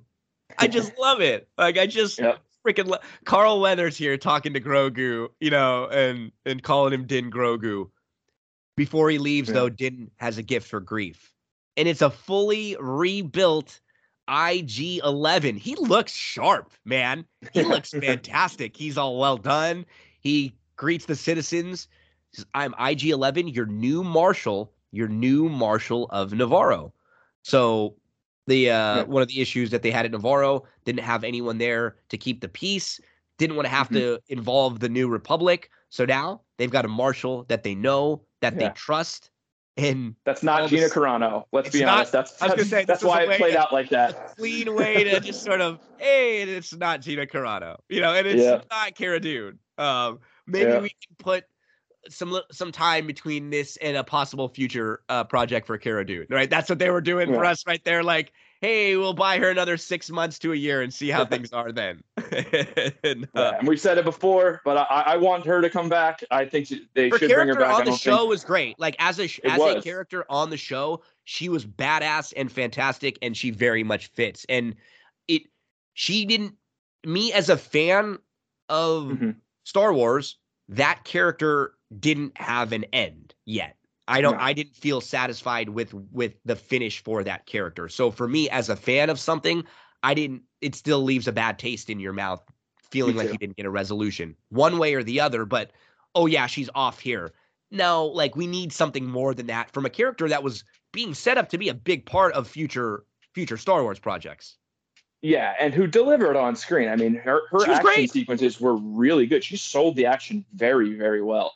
And even like I remember thinking that her line delivery was her weakest parts, but I've been rewatching, and she did what she needed to do with everything that they give her. Like they didn't give her the most challenging scenes or lines to do, but when I was rewatching it was surprised with how little complaints I had about her acting, because you'll hear people who disparage her say that she's a terrible actress. They try to pile on, but it's not the case. Yeah. You have to be able to. I think she did a really good job. Exactly. We can say that whether or not you like or think what she said is good or bad, or you agree or disagree, that has nothing. Even if she should be able to be on the show because of that, that has nothing to do with her with the role that she played on this show. Right? Totally different things. On the show, I never had a gripe about her as the character she played. She did a good job. She had a good presence to her. She was able to provide comedy and seriousness. And I wanted to see some weird relationship with her and Bill Burr. They were teasing that. You know what I mean? Like they were teasing that there was something there with those two. And I wanted to see her like just totally emasculate him all the time. And also keep in mind, just on the real world side of things, there are no Gina Carano victims out there. There's no one out there who's going, oh, if I see Gina Carano on screen, that's going to be PTSD because, she R-worded me. She I was No, sexually you're right. assaulted by Gina Carano. No, that didn't happen. It She said some something stupid stuff that was on like social media. maybe uninformed, maybe not, who knows, but just she didn't really hurt anyone, do anything. And like we said, she's she's already dealt with a lot of backlash from it and already dealt with some punishments. Now, I don't know what it's like for her and if she's going to want to keep going and saying things like that. I don't know what her feelings are, right? Like, is she one who wants to get back involved in all of this, or is she more of like feeling like I'm a social media crusader? I don't know. But if we're able to separate those two things, she did a good job in this show. That's all I'm saying is that I agree. If I'm gauging actors and like what the part they played, I would like to see her back playing that part again somewhere down the line. And we've created this universe now where she could pop up in 2 years somewhere if stuff is cooled down, in Ahsoka, in another season of The Mandalorian, in Book of Boba Fett, right? In the movie, like we said, that they just announced, like in any of these. So we finish up in a small cabin, Din relaxing, sitting back while he's watching his son Grogu play in a little lake with the frogs jumping around. Happy for now. So our heroes, they have a moment to relax before they head out onto their adventures. I was I thought, it's a cute, sweet ending with Din and Grogu there.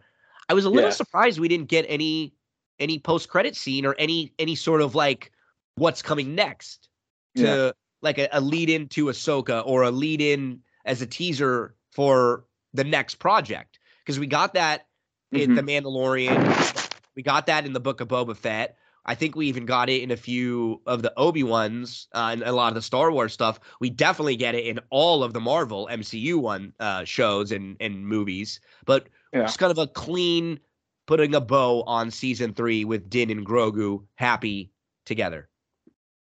Yeah, that's interesting. I thought it was appropriate, I guess, that they didn't do that they didn't have a post-credit sequence, because it seemed like what they were going for is just trying to wipe the slate clean and start fresh here. This was like a soft reboot. They were trying to close out all the storylines that they had built up and then start fresh and maybe even reframe the series into a more episodic, episode to episode, adventure to adventure kind of thing, instead of tying everything across one big storyline that's going to culminate in something. Maybe they're going to be doing more episodic things where there's little tidbits here that culminate into the larger story, but maybe that's not really Din and Grogu's story anymore. They're going to play small part in that, big storyline that's converging, but all those other characters that you mentioned, Ahsoka and Bo-Katan and probably a bunch of other characters that we haven't met yet are also going to, play an even bigger part in their series. And then, I think maybe Din and Grogu will end up being a supporting character, side characters along the way in that.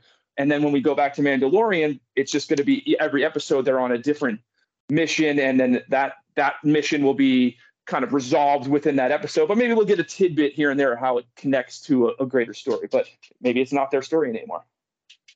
Very excited for what the future of Star Wars brings us. And I gotta thank my good buddy, Tim Kelly here. Tim, for those of you who are listening, you've heard Tim for a couple of years now help me with a lot of the Marvel MCU movies and TV shows. And honestly, if I needed Tim's help with Star Wars stuff any earlier than this, I don't think it would have been able to happen because there was so much MCU stuff going on. We were always doing like another show, another movie. The timing ended up perfect where Matt Velasco, who had helped me with a lot of the Star Wars stuff, he just recently had a kid. So he was very, very busy. And man, you stepped right up to the plate and said, absolutely, I can help you out. And for those of you who don't know, we record a lot of these because Tim works a full-time job and has a family and a kid and is expecting another one. So a lot of these we record on like Saturday or Sunday morning at like 6:30 in the morning, super early, so we can, work around Tim's schedule and my schedule a little bit, but mainly when you have some free time. So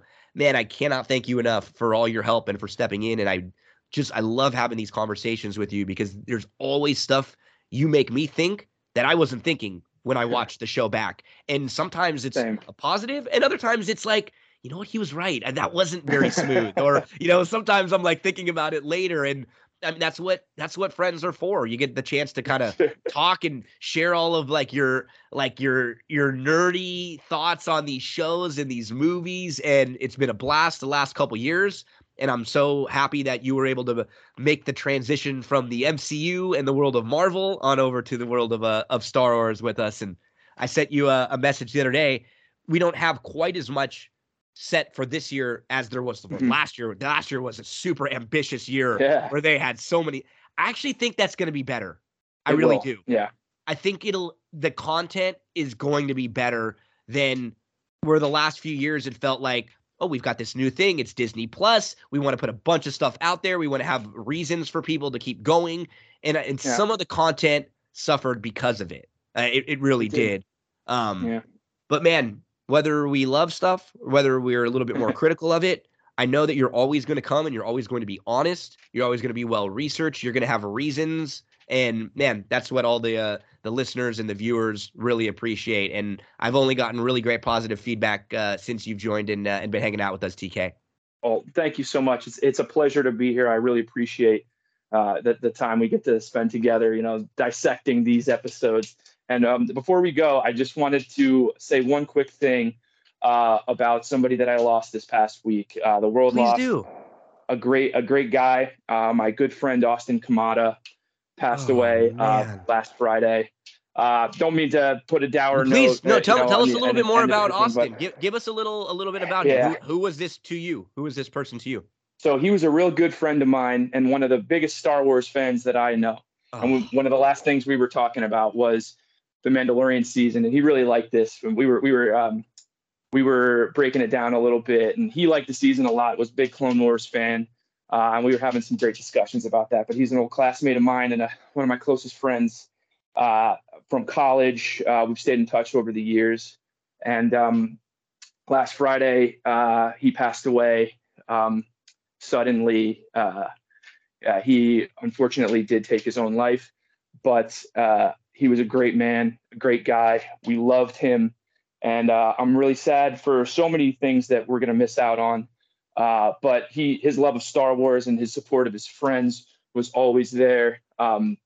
He was a great filmmaker, and he believed in me, back in the day when we made some films together. So I just wanted to take a moment to just thank you for sharing that with us. Man, share about his memory, and just we'll miss you, Austin. We love you. And then if anybody out there is, going through something, please reach out to somebody, talk. Cause I wish I had an opportunity to talk with Austin one more time. And, I wish that we had the chance to do things a little bit differently. But we love you, Austin. And I just want to dedicate today to my friend, Austin Kamada. And he will live on in all of your memories and the moments that you talked with him about this stuff, right? You'll think about the Mandalorian and you'll think about him now every time. Austin, thanks for being such a good friend to my friend Tim, and may the force be with you, Austin. Yeah. Never easy to make the transition back to the real world after serious something like that. TK, we love you, buddy. We know you're going through a tough time right now. Thanks so much for helping out with us. Austin, rest in peace up there. And Austin, while you're up there, make sure you do some really good producing and directing and get some good content ready for us for the next few years, right? I think he's going to pull some strings up there. So we'll have some great stuff to watch and talk about. Tim Kelly, love you, my friend. Look forward to talking with you again. So what do we say next? We got maybe about a few weeks or a month. We'll hit Guardians 3. Yeah. Or so, because Guardians 3 comes out, I think, in like a week or two. So we'll try to watch it out in the theater. I always like to watch them twice in the theater if we can, right? Before we get a chance to talk about them. So let's aim for like 3 weeks or a month. We still haven't gotten the chance to do Ant-Man and the Wasp: Quantumania, but that'll be coming out on Disney Plus soon. So those will be sort of our next two projects to take down before we get to Ahsoka. That series, we're going to have Secret Invasion series coming up later in the year for MCU Marvel. And then even later, I know one that I'm really excited about is Loki. Loki was I think that felt like one of the things that we both enjoyed the most that we talked about. And unfortunately, some real world stuff bleeding into that story too, with all the stuff surrounding Jonathan Majors. I know. And apparently he's in that series and it's in the can. And there's questions about, whether they're going to need to recast, cut out. Are they going to air the series on time? So, man, it's crazy to think, like, this is a totally different topic, right? And we could spend a whole podcast on it itself. Sure. But it's amazing to think that hasn't happened more in like where there are actors or people committed to these projects that do really bad stuff and that they have to get changed. Like, think about the whole MCU. Like, they've been pretty lucky that a lot of them didn't mess up or didn't screw up and ruin future plans. It was kind of the backwards for Robert Downey Jr., right? He was a mess early on in his life. He did a lot of bad stuff, and to think that he's like the face of Disney and was Iron Man is pretty crazy. I mean, these are different allegations and things that he was charged for, and that's what's hard is like there's not really a positive way to spin a lot of this major stuff. There really isn't. No. It's bad all around, and I mean, talk about a fall from grace. This is the biggest movie star of the moment. This is a guy who was on 2 billboards opposite each other. This is crazy. We're talking Creed 3. We're talking, Ant-Man, Quantumania, and weeks of each other. He's the new Thanos, right? Like he's the big, he's Darth Vader of Marvel, moving forward into this next phase. So the idea that he is going to be caught up in this type of a scandal, where we're talking about domestic violence and multiple alleged victims. Wow, that is really rough. He was held in such high regard. Yeah. Like nobody ever said a bad word about this guy before this, as who he was as a person, as an actor. Everybody, even the bad, like the negatives of Ant-Man, nobody said anything negative about him at all. They were the only rave reviews for him. Like he was fantastic. He's going to be a great villain. He jumps off the screen, and We'll see. We'll see what happens with what's coming up, and you're going to hear about it right here with me and with TK on the That's What G Said podcast. Tim Kelly, great friend of mine. Another one in the books, buddy. Mandalorian. Thank you, Season 3. Make sure to give Tim a follow on Twitter and on Instagram at TimIsNotFunny. Check out his amazing music projects. Super talented dude, him and his wife. They can let loose. They are awesome. You really want to download anytime, anywhere you can. Spotify, you can check out a lot of their music over there. TK, my friend, have an awesome couple weeks. I'll check in with you, and we'll talk some either Ant-Man or Guardians 3 coming up soon. Looking forward to it. Thanks so much to Tim Kelly. Thanks so much to all of you for hanging out with us through another Star Wars Disney Plus series. We'll be back in this world before you know it. Don't go anywhere, folks. Still a lot more to come on That's What G Said. A big thank you to Tim Kelly for helping us out with The Mandalorian, another season in the books. So we'll get back into the world of Star Wars and then MCU. Actually, first, I think we'll hit Guardians 3 and Ant-Man and the Wasp, Quantumania. We still have to have those recapped, and Secret Invasion, and then we'll get back to Star Wars. A big thanks again to Tim. Hopefully we were able to help you out with a couple plays at Keeneland for Wednesday. We'll be back later in the week, but we're doing a lot of content right now on social media. If you follow me on Twitter, it's me, Gino B. If you subscribe to the YouTube channel, the YouTube channel, That's What G Said podcast, you can get all of the great information there, any additional stuff that's not on the podcast. So thank you so much for hanging out with us again. We'll be back in just a few days. Have a nice rest of your week.